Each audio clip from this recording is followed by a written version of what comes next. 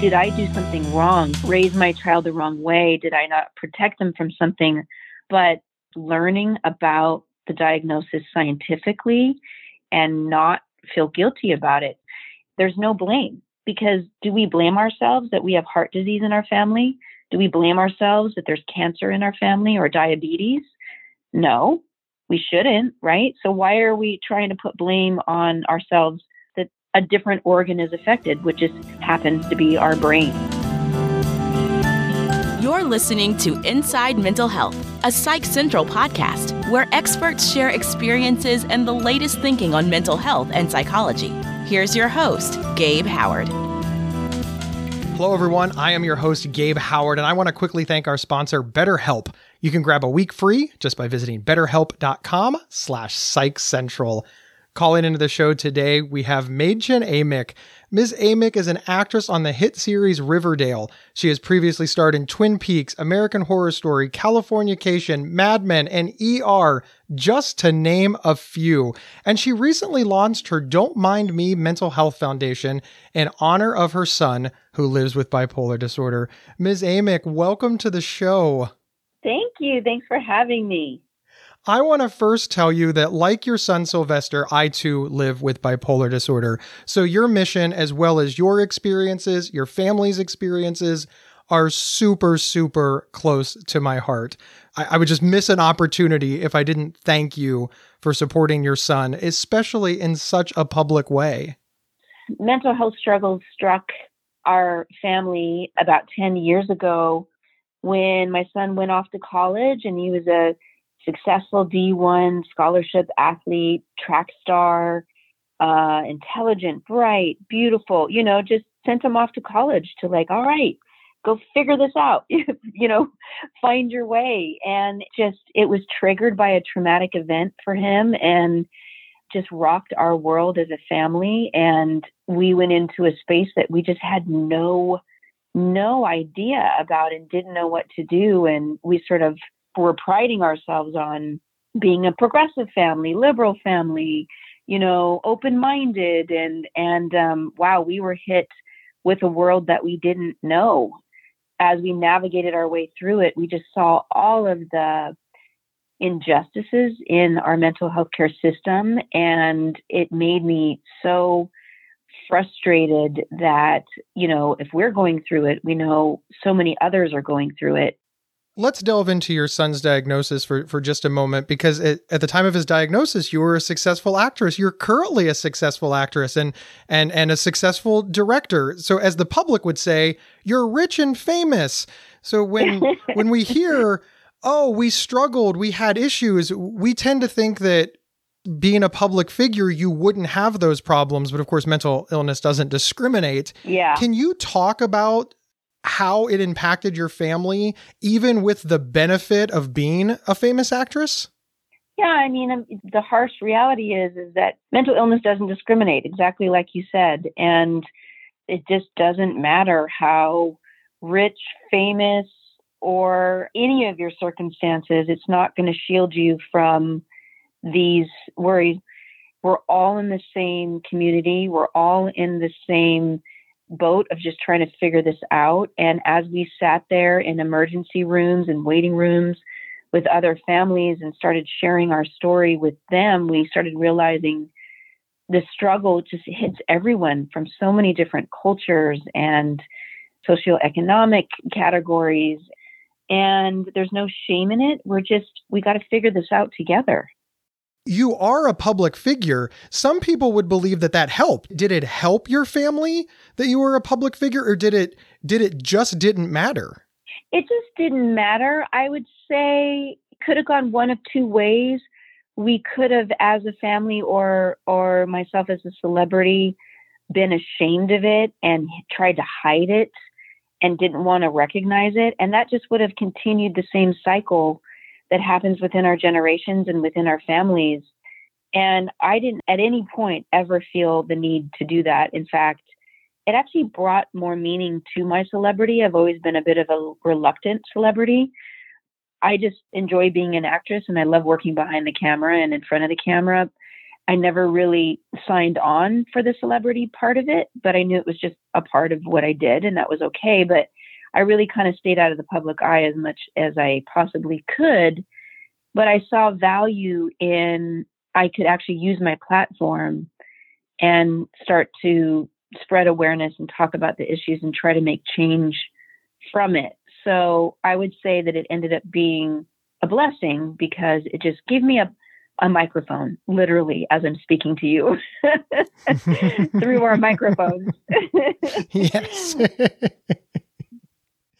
I think about my own family, and I think about my mom, and she went through a lot. People blamed my bipolar disorder on her. Because it's always the mother's fault. That's one of the many, many, many, many myths that we're, as advocates, working to unravel, right? So my mom felt bad that it was potentially her fault. And I want to be clear, my mom is not any sort of celebrity, reluctant or otherwise. Did it make it harder on you because more people know you, which means more people could criticize you as a mother? Yeah, I haven't experienced that. I think there's power in just putting it all out there. Any conversation I come into, if it ever sort of comes up naturally, I'm like, oh, hey, by the way, we're a family that's dealing with this. And you'd be surprised at how much other people relate to your story. Everyone I've spoken to, they either have somebody in their close family or themselves, like you and I talking. I didn't know that you had bipolar disorder, but because of this circumstance, it's brought us together to talk about it, And I think the more that I just put it all out there, there's just nothing to hide and nothing to be ashamed of. And I think nothing to criticize, because that's a ridiculous concept. But at the same time, it's a very natural thing, I think, especially even for parents to do to themselves, which is, did I do something wrong? Did I raise my child the wrong way? Did I not protect them from something I should have? But the more that we just got into just learning about the diagnosis scientifically, it just explained things in a way that we could understand and not feel guilty about it. It's a genetic predisposition, and there's no blame, because do we blame ourselves that we have heart disease in our family? Do we blame ourselves that there's cancer in our family or diabetes? No, we shouldn't, right? So why are we trying to put blame on ourselves or others that a different organ is affected, which just happens to be our brain? My mom is very fond of saying that. She's like, well, I wouldn't feel bad if you had diabetes, or I wouldn't feel bad if you got cancer. And we've talked in our own family that, of course, those are casserole illnesses, right? People hear about it and they tend to give you support and love. In your own family, forget about the general public, but in your own family, what was the reaction? There was no real purposeful discrimination or shame, but I think it just comes out and it shows its way in different ways. My mom and my stepdad were very supportive. Did they completely understand it? No. Was there a learning curve? Yes.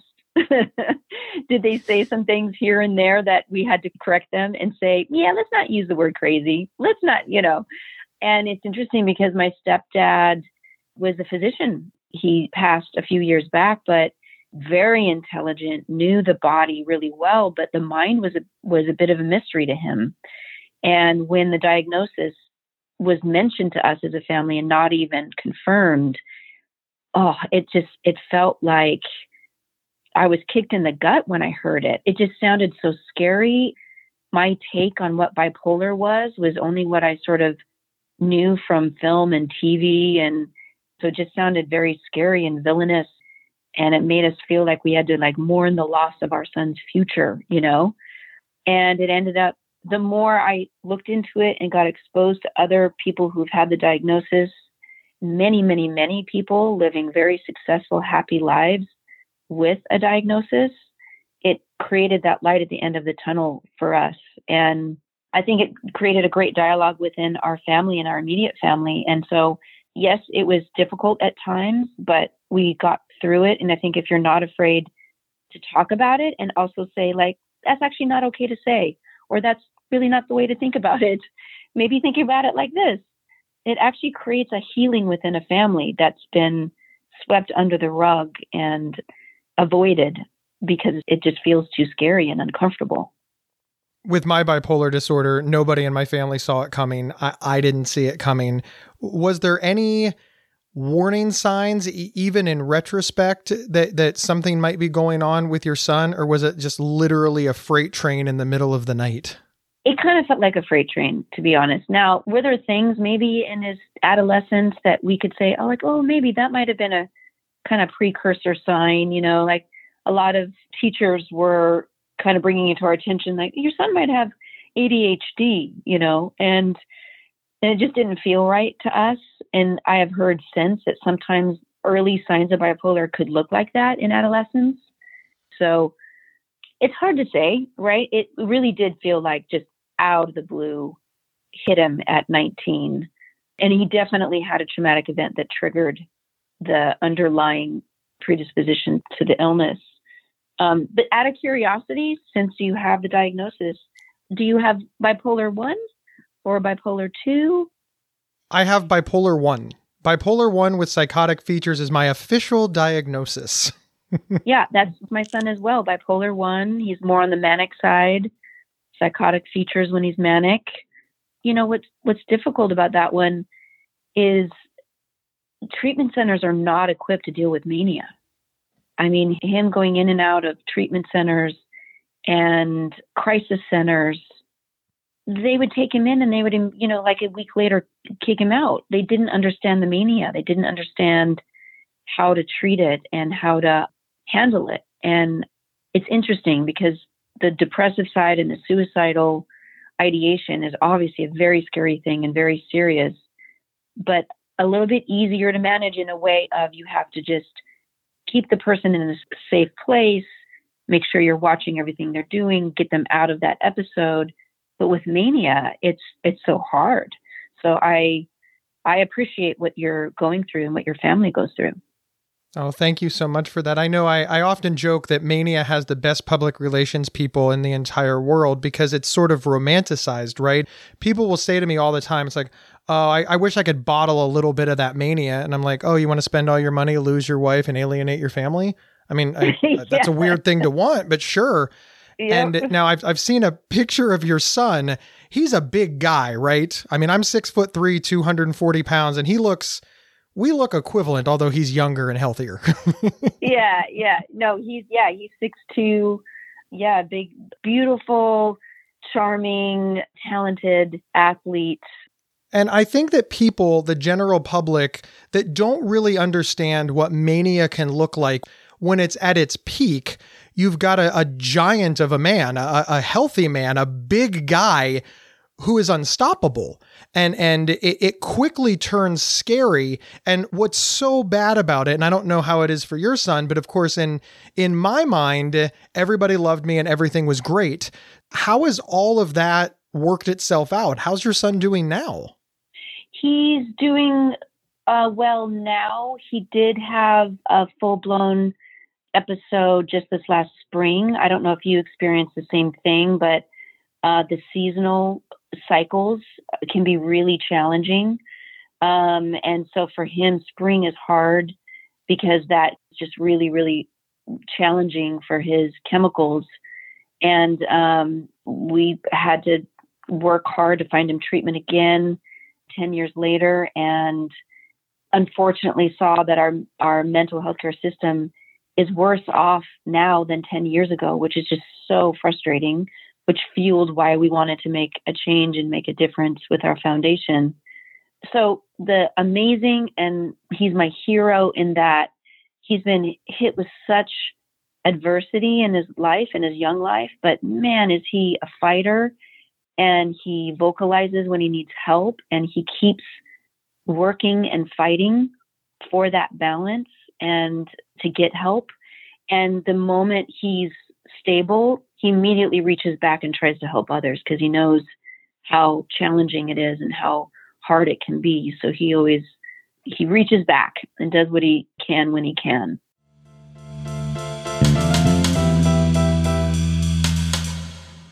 Is there something interfering with your happiness or preventing you from achieving your goals? I know managing my mental health and a busy recording schedule seemed impossible until I found BetterHelp Online Therapy. They can match you with your own licensed professional therapist in under 48 hours. Just visit betterhelp.com/psychcentral to save 10% and get a week free. That's betterhelp.com/psychcentral. Join the over 1 million people who have taken charge of their mental health. Hey everyone, my name is Rachel Starr Withers, and I live with schizophrenia.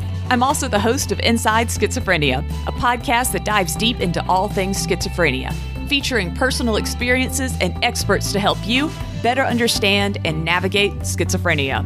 Inside Schizophrenia is a Psych Central and Healthline Media podcast, and we're available right now on your favorite podcast player. Check us out.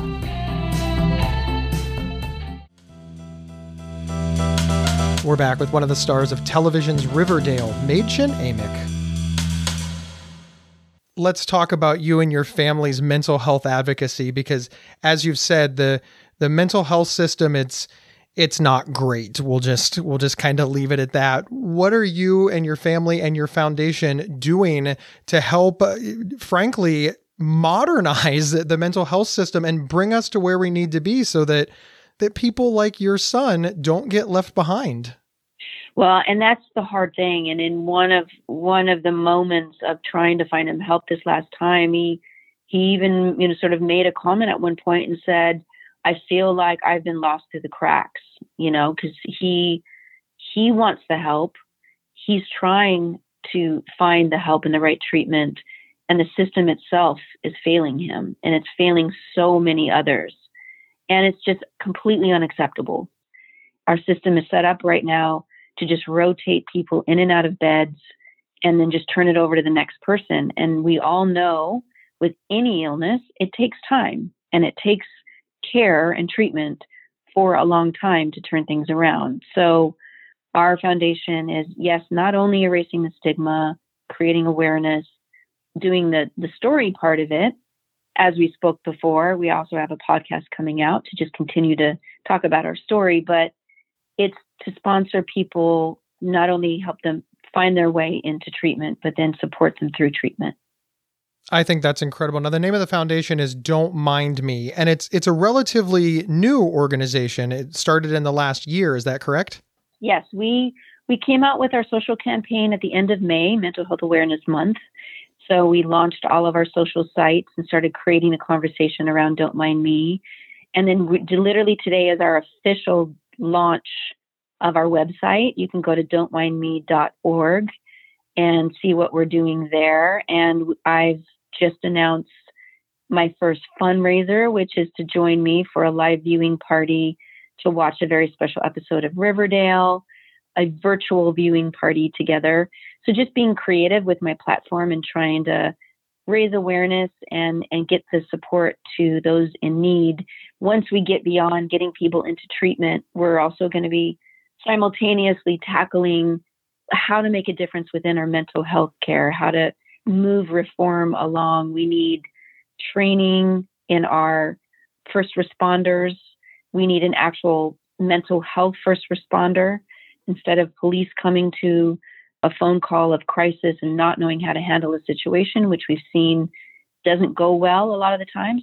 I think those stories aren't really talked about. We've had amazing police officers show up in our mental health crisis situations that handled the situation really well, thank goodness, but there are so many circumstances where that doesn't go well.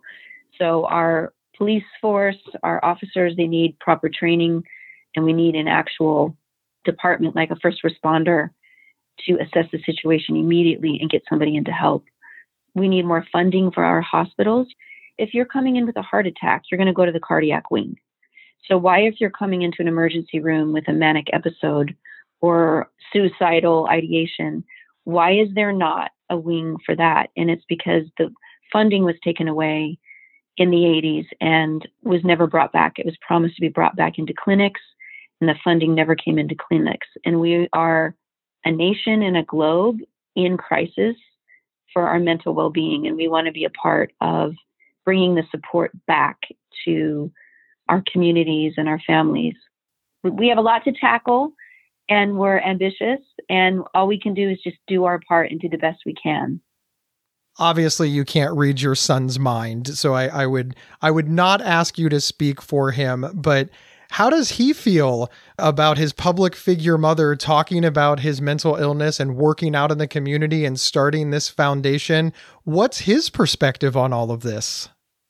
It's always something that I want to always be sensitive to. And I think everyone that's an advocate and wants to talk about their story, just to be sensitive. It's like, I can share my story and my perspective, but I want to honor where he's at and when he's ready to share certain things. And so I was careful to do it.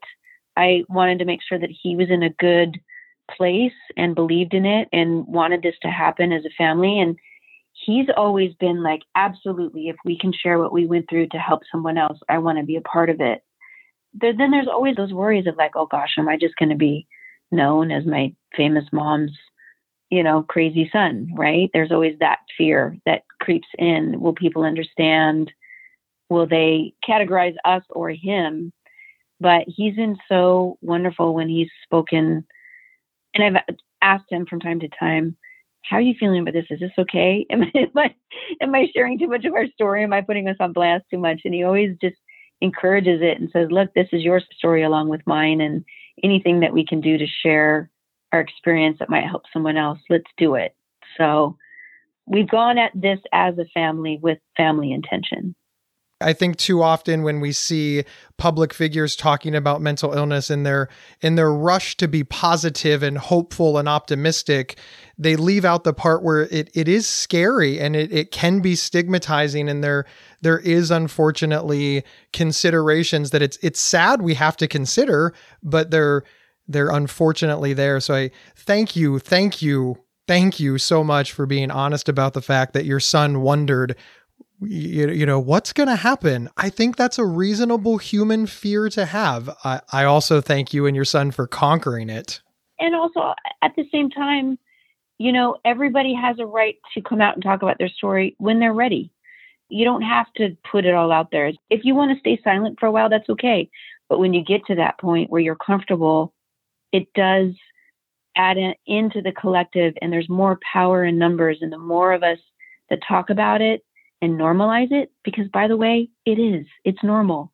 What is normal, right? It's all messy. There's no perfect anything. And for us to try to put ourselves in these little boxes is ridiculous.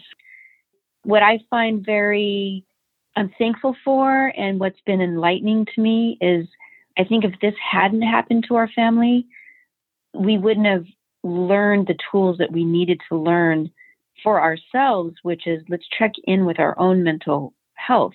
Let's be able to check in with each other and just recognize things. And we might have been just stuffing these feelings and struggles farther and farther down, because you have to be productive, you have to be happy, you have to be successful.